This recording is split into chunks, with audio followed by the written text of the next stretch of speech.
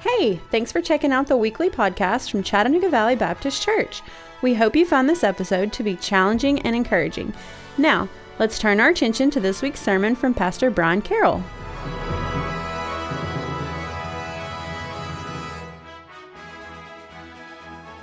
You know, the last voice that you hear in that series introduction video is the great Southern Baptist preacher Adrian Rogers. He, in that passage, is reading from Matthew chapter 6, verse 16 about fasting.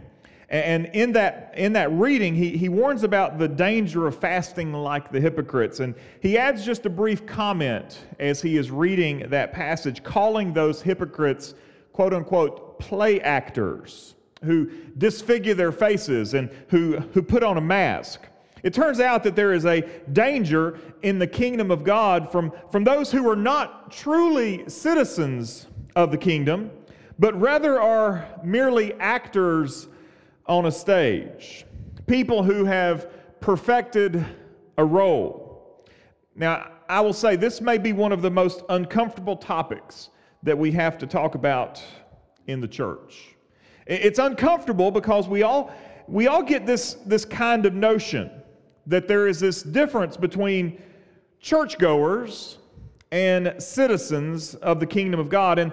And the fact of the matter is that the difference isn't always altogether clear. If you went to a play, it's clear who the actors on the stage are. It's easy to identify who's playing a part and who's not. Once the play is over, the actors come out, they take a bow, and they receive their appropriate recognition. The audience responds. Everyone understands who the actors are. But when the actors are sitting in the audience, when they are portraying the role of audience members, let's just say that makes things ever more complicated. And therein lies the danger that we encounter in the passage that we are going to look at today. So today I want us to use Jesus' words to accomplish two things. First, they need to be a warning to the actors in our midst, for you to take a very long look in the mirror and see exactly what character you are portraying. Today is one of those necessary pulse checks that we have in church, where we sit down and just make sure everything's all right. But secondly, it should help us to guard our hearts from being misled by those whose hearts are far from the Lord, but whose mask is one that appears altogether close. So if you've got your Bibles this morning, open with me to Matthew chapter 7. Matthew chapter 7, as we approach the near the ending of this series in the Sermon on the Mount, as we work towards the conclusion in Jesus' sermon. Remember, as you turn to Matthew chapter 7, that the headings in the chapter that we see here are simply editorial tools to help us understand the content better. When Jesus preached this sermon, he didn't pause between thoughts and give a subject heading for what he's about to say. And so we're going to be crossing some of these headings in order to understand exactly what Jesus has to say to us today. So in Matthew chapter 7, I would invite you to stand with me if you're able as we read God's word from Matthew chapter 7, beginning in verse 13. Enter by the narrow gate, for the gate is wide and the way is easy that leads to destruction, and those who enter by it are many. For the gate is narrow and the way is hard that leads to life, and those who find it are few. Beware of false prophets who come to you in sheep's clothing, but inwardly are ravenous wolves. You will recognize them by their fruits. Are grapes gathered from thorn bushes or figs from thistles? So every healthy tree bears good fruit, but the diseased tree bears bad fruit. A healthy tree cannot bear bad fruit, nor can a diseased tree bear good fruit. Every tree that does not bear good fruit is cut down and thrown into the fire. Thus you will recognize them by their fruits. And not everyone who says to me, Lord, Lord, will enter the kingdom of heaven, but the one who does the will of my Father who is in heaven. On that day, many will say to me, Lord, Lord, did we not prophesy in your name and cast out demons in your name and do many mighty works in your name? And then I will declare to them, I never knew you. Depart from me, you workers of lawlessness. Father, we thank you for the precious words of God, even though they strike us in a very challenging way today. We ask that you might speak to our hearts, God, that you would help us to take that necessary pulse check to make sure that we are where we ought to be and that we are who we say we are in the kingdom of God. Thank you again for your goodness and kindness and mercy. In Jesus' name I pray. Amen. Thank you. You can be seated. As we consider Jesus' words here, the first thing that ought to strike us is this simple fact. Entry into the kingdom of God is very particular. Entry into the kingdom of God is very particular. Let me be very clear. This is not popular, and it will not make you or I very many friends to affirm this. Let's also be clear that these are Jesus' words here. That these are not the words of some denomination or some particular preacher. The only particular preacher that is here is Jesus, and Jesus is the one who is saying this. But you can't help but read the words of Jesus here and feel this overwhelming significance from what he is saying. Listen, we are living in a day where the most popular opinion about faith, that it doesn't matter what you believe as long as you believe something. Now, that view of the world might make us feel good, but it couldn't be further from the truth. When we consider these words in light of the rest of the Sermon on the Mount, we're going to quickly come to realize the truth of what Jesus is saying here, as he reminds us that we ought to enter into the narrow gate and beware of the wide gate. Consider Jesus' words in the Beatitudes. Blessed are the poor in spirit, for theirs is the kingdom of heaven. The only people who possess the kingdom of God are those indeed who are poor in spirit. Blessed are the merciful. Why? For they shall receive mercy. Who receives mercy? Those who are merciful. Blessed are the pure in heart, for they shall see God. Isn't that interesting how challenging it is to live as kingdom citizens?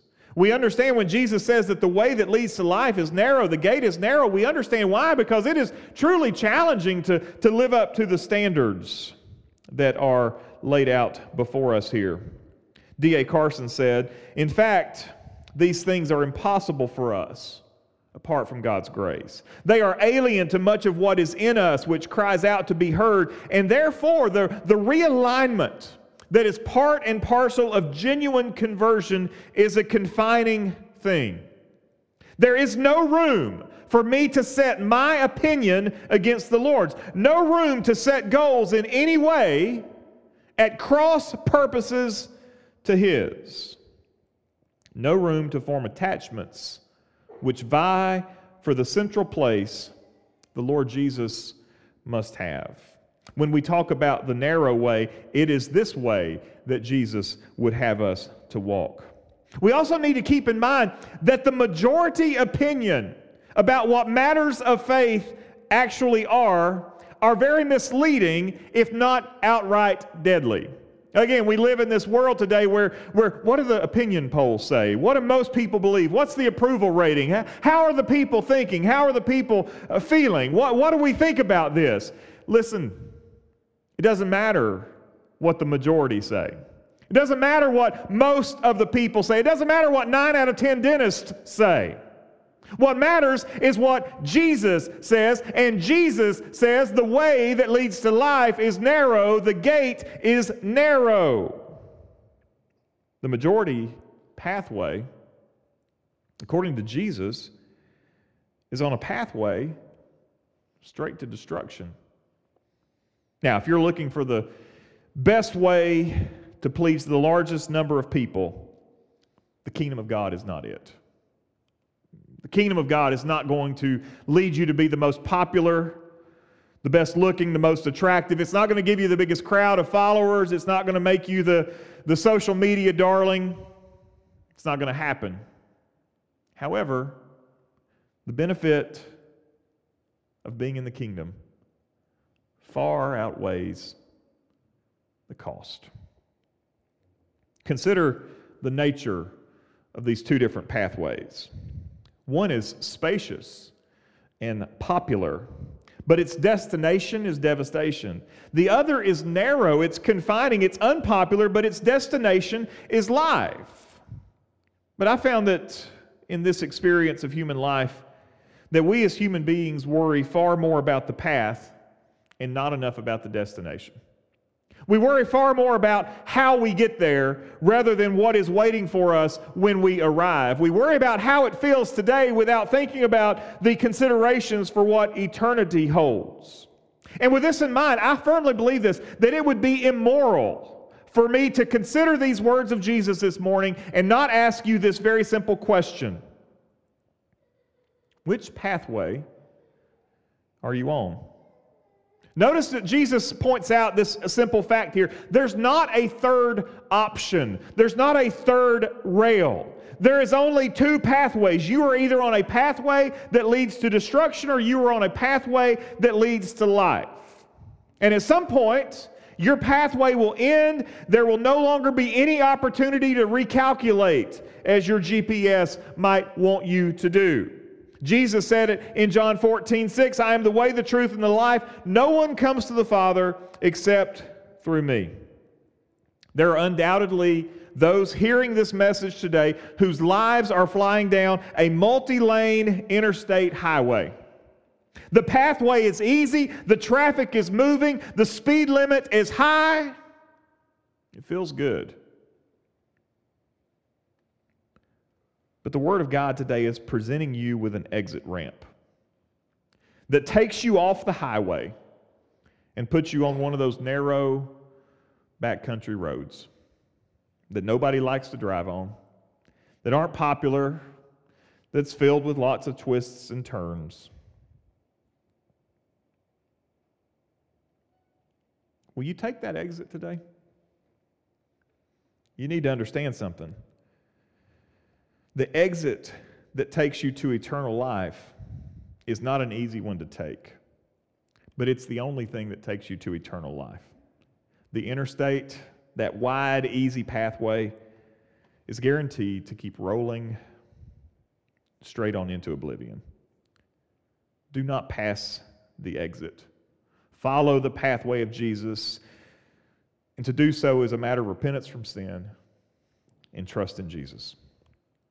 At the end of our service today, I'd love the opportunity to chat with you and help you to navigate the exit. So the pathway that leads to Jesus, the pathway that leads to life, is very particular. There's a specific way, and it's through Jesus. But in light of that, we also need to be very much mindful of imposters. We need to beware of imposters. Look at verse 15. Jesus says, beware of false prophets who come to you in sheep's clothing, but inwardly are ravenous wolves. You will recognize them by their fruits. Are grapes gathered from thorn bushes and figs from thistles? So every healthy tree bears good fruit, but the diseased tree bears bad. You know, I saw a news report the other day that suggested that the COVID-19 vaccine comes with a little card that you'll be able to carry in your wallet. And the card is supposed to provide you with a reminder of the date you got your vaccine and when you're supposed to get the booster shots and things like that. It also serves as proof that you've been vaccinated. I know it's not quite as exciting as a microchip implant or an invisible tattoo, which so many of us were looking forward to. But I could see where such a little card could probably expedite you going to the doctor and receiving medical attention. I could see where having that little card would help you go visit a nursing home.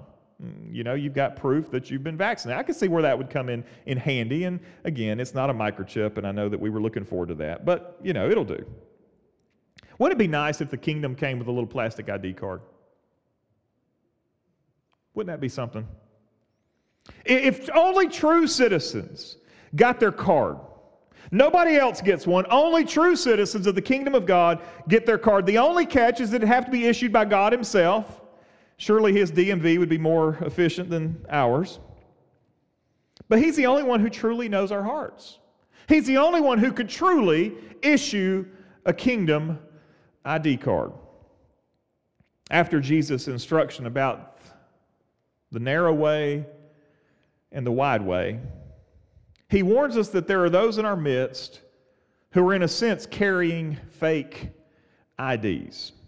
He's particularly concerned here about false prophets, wolves in the clothing of sheep. These would be people who preach a very Christian-sounding message, but who are actually not on the way that Jesus prescribed back in verse 14.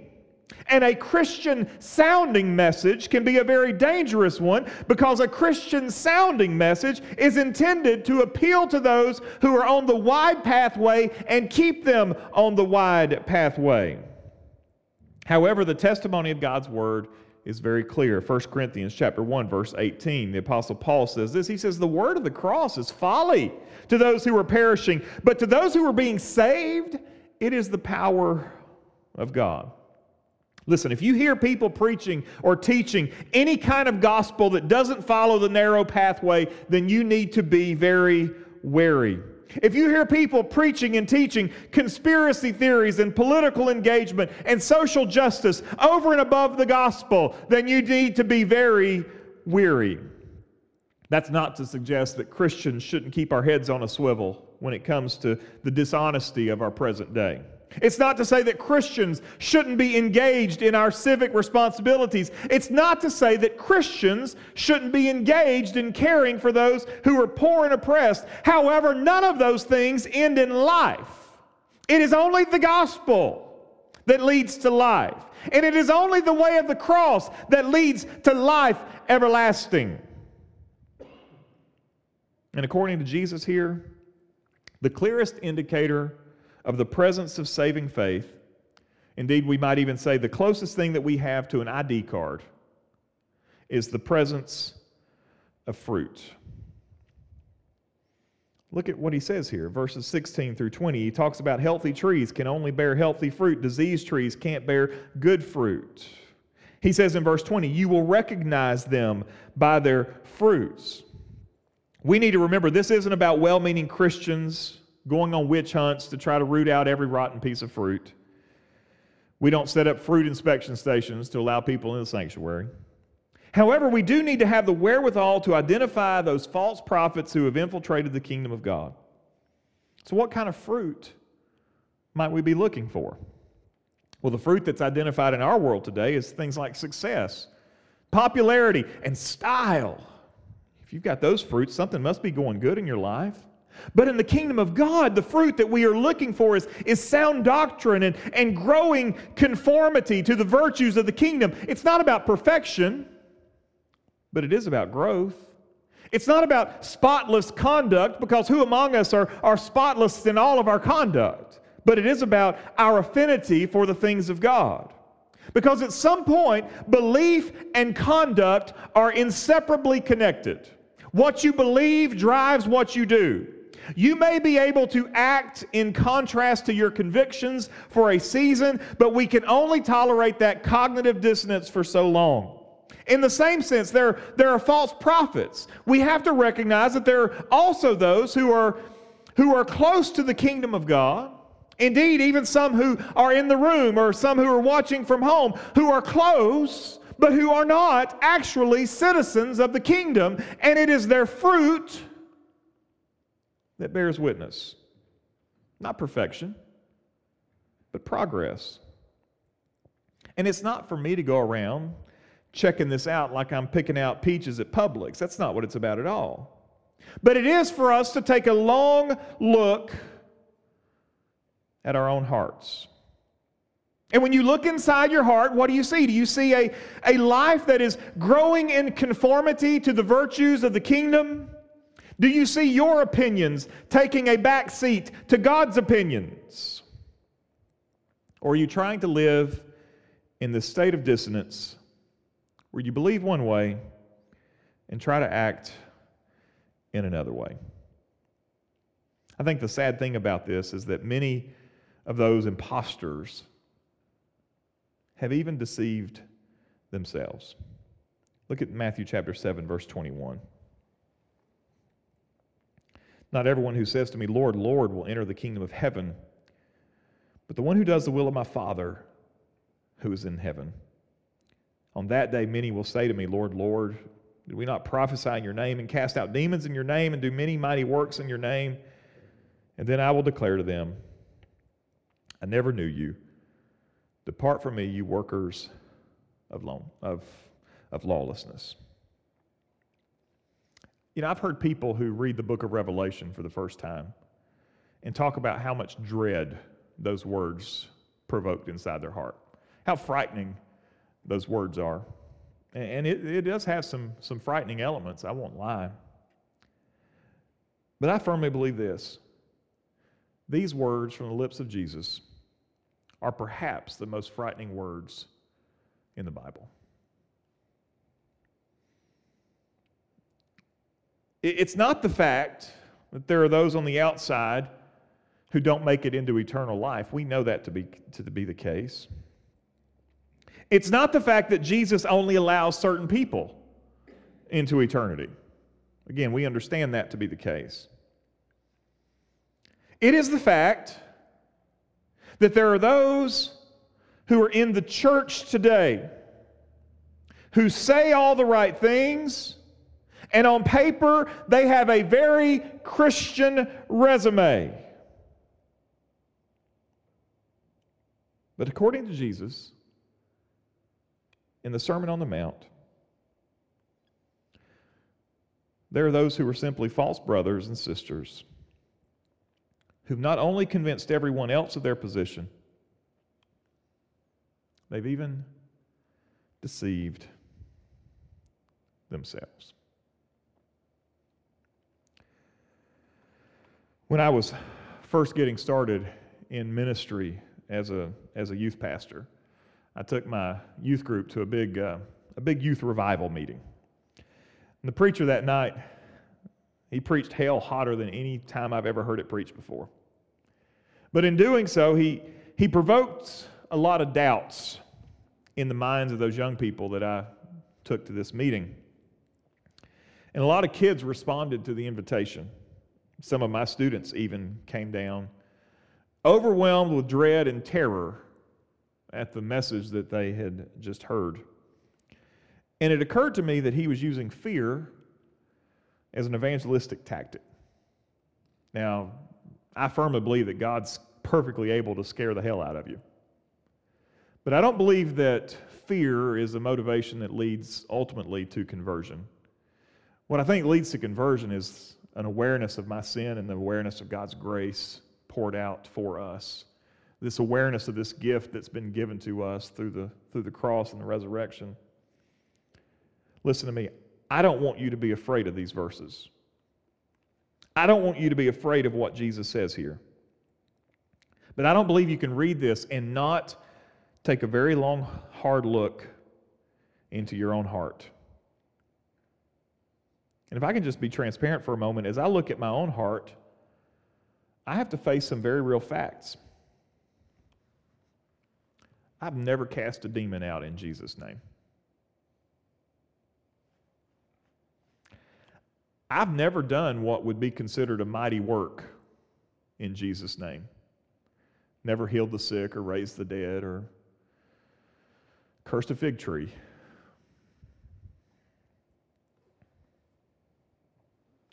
And while I try to preach the words of God every time I stand up into this pulpit, I'm not really sure that I can even wear the title of a prophet.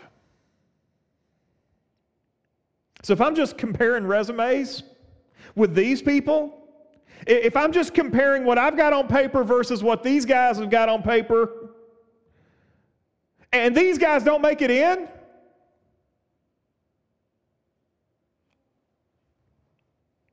I don't stand a chance. However, we shouldn't get stuck on the works that are mentioned here. Because the key to unlocking all of this is there in verse 21. Not everyone who says to me, Lord, Lord, will enter the kingdom of heaven. Well, who will? The one that does the will of my Father who is in heaven. The essential characteristic of the true believer, the genuine disciple, is obedience to God. The essential characteristic of the true believer, the genuine disciple, is obedience to God. I am a proud Southern Baptist, but I understand that we have our flaws. And one of our flaws that we have as Baptists, indeed, perhaps even evangelicals as a whole, is that we emphasize our conversion experience, but we neglect the significance of our ongoing walk with God. And we legitimately do have conversion experiences. Don't hear me say this and say, well, I'm not supposed to have a conversion experience. You absolutely should have a conversion experience. However, a true conversion experience leads to a lifetime of a walk with God. The results of our emphasis on this conversion experience is that there's a ton of people, listen to me, there are so many people walking around today thinking that they were saved at Vacation Bible School 40 years ago, but their life has never really indicated the presence of saving faith. I fear that if we were to bring Jesus' words here into our modern context, I'm afraid that this is what Jesus would say to us. Lord, did I not raise my hand at youth camp? Did I not meet with the preacher at Vacation Bible School?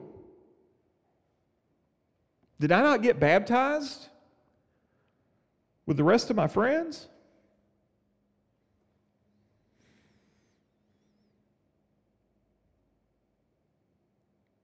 There will be those who that is their testimony. And Jesus will look at those folks and He will declare,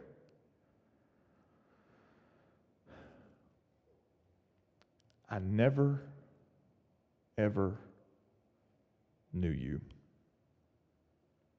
Depart from me.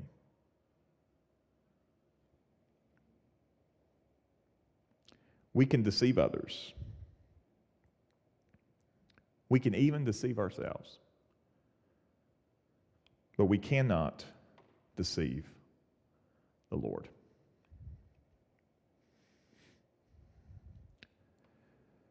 One commentator said, it is true, of course, that no man enters the kingdom because of his obedience. But it is equally true that no man enters the kingdom who is not obedient. It is true that men are saved by God's grace through faith in Christ. But it is equally true that God's grace in a man's life inevitably results in obedience. So let me revisit the question I posed earlier. Which way are you following? If your path is wide and easy, lots of popular, outgoing, fun friends, and if your Christianity is just an accessory to an otherwise self-centered walk, then, beloved, please today get off the interstate that leads to destruction and join the narrow road that leads to a greater kingdom.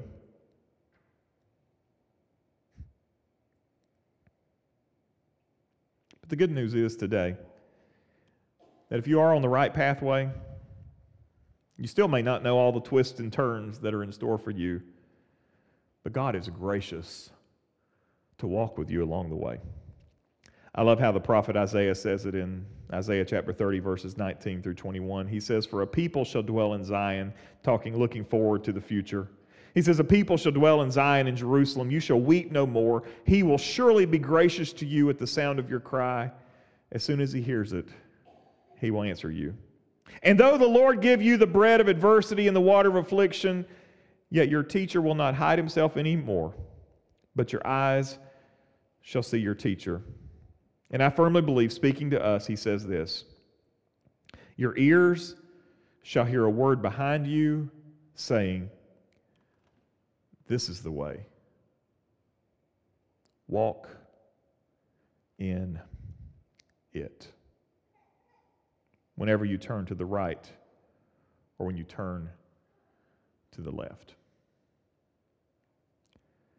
So I want to talk for a moment to the churchgoers, not the disciples, not the true followers of Jesus, those who,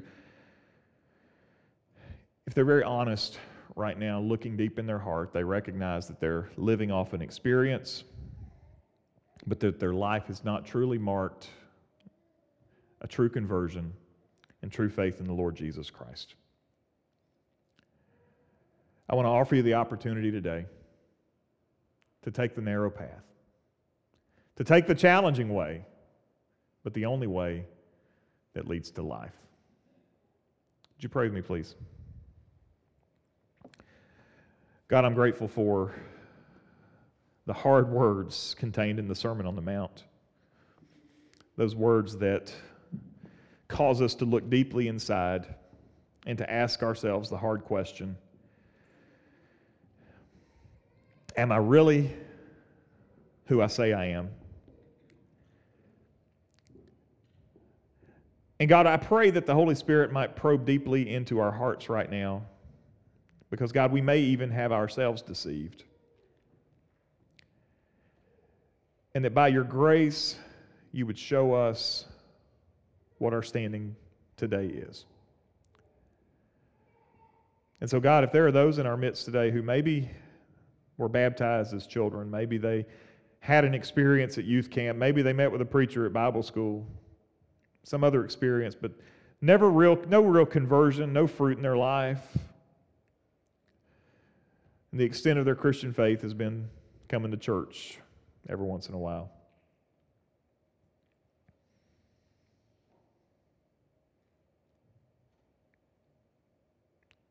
The way that leads to life is the way of obedience to a holy God. So, Lord, if there are those here today who need to repent from sin, repent from dead works, repent from empty faith, and truly trust in Jesus, then I would ask that today would be the day that we might see those saved.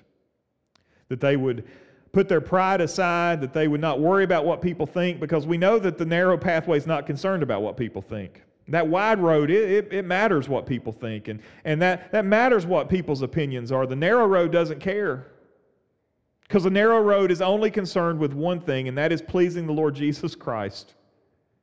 And so, God, I pray that they would metaphorically leave that interstate highway that leads to destruction and take the exit that leads to life, that narrow pathway paved by Jesus. God, if they're watching from home today,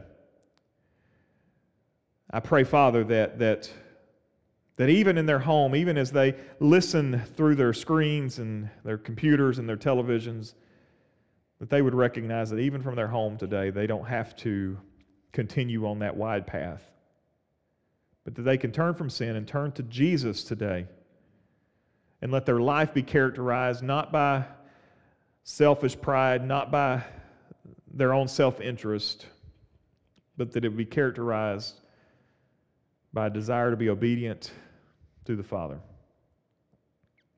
That the words of the Lord's Prayer, that your will be done on earth as it is in heaven, will become lived out in our lives as we seek to do the will of God. Lord, I pray that today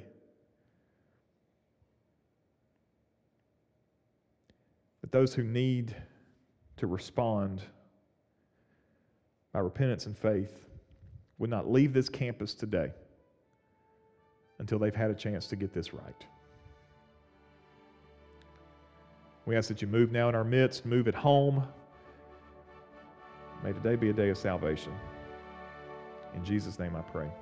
Amen.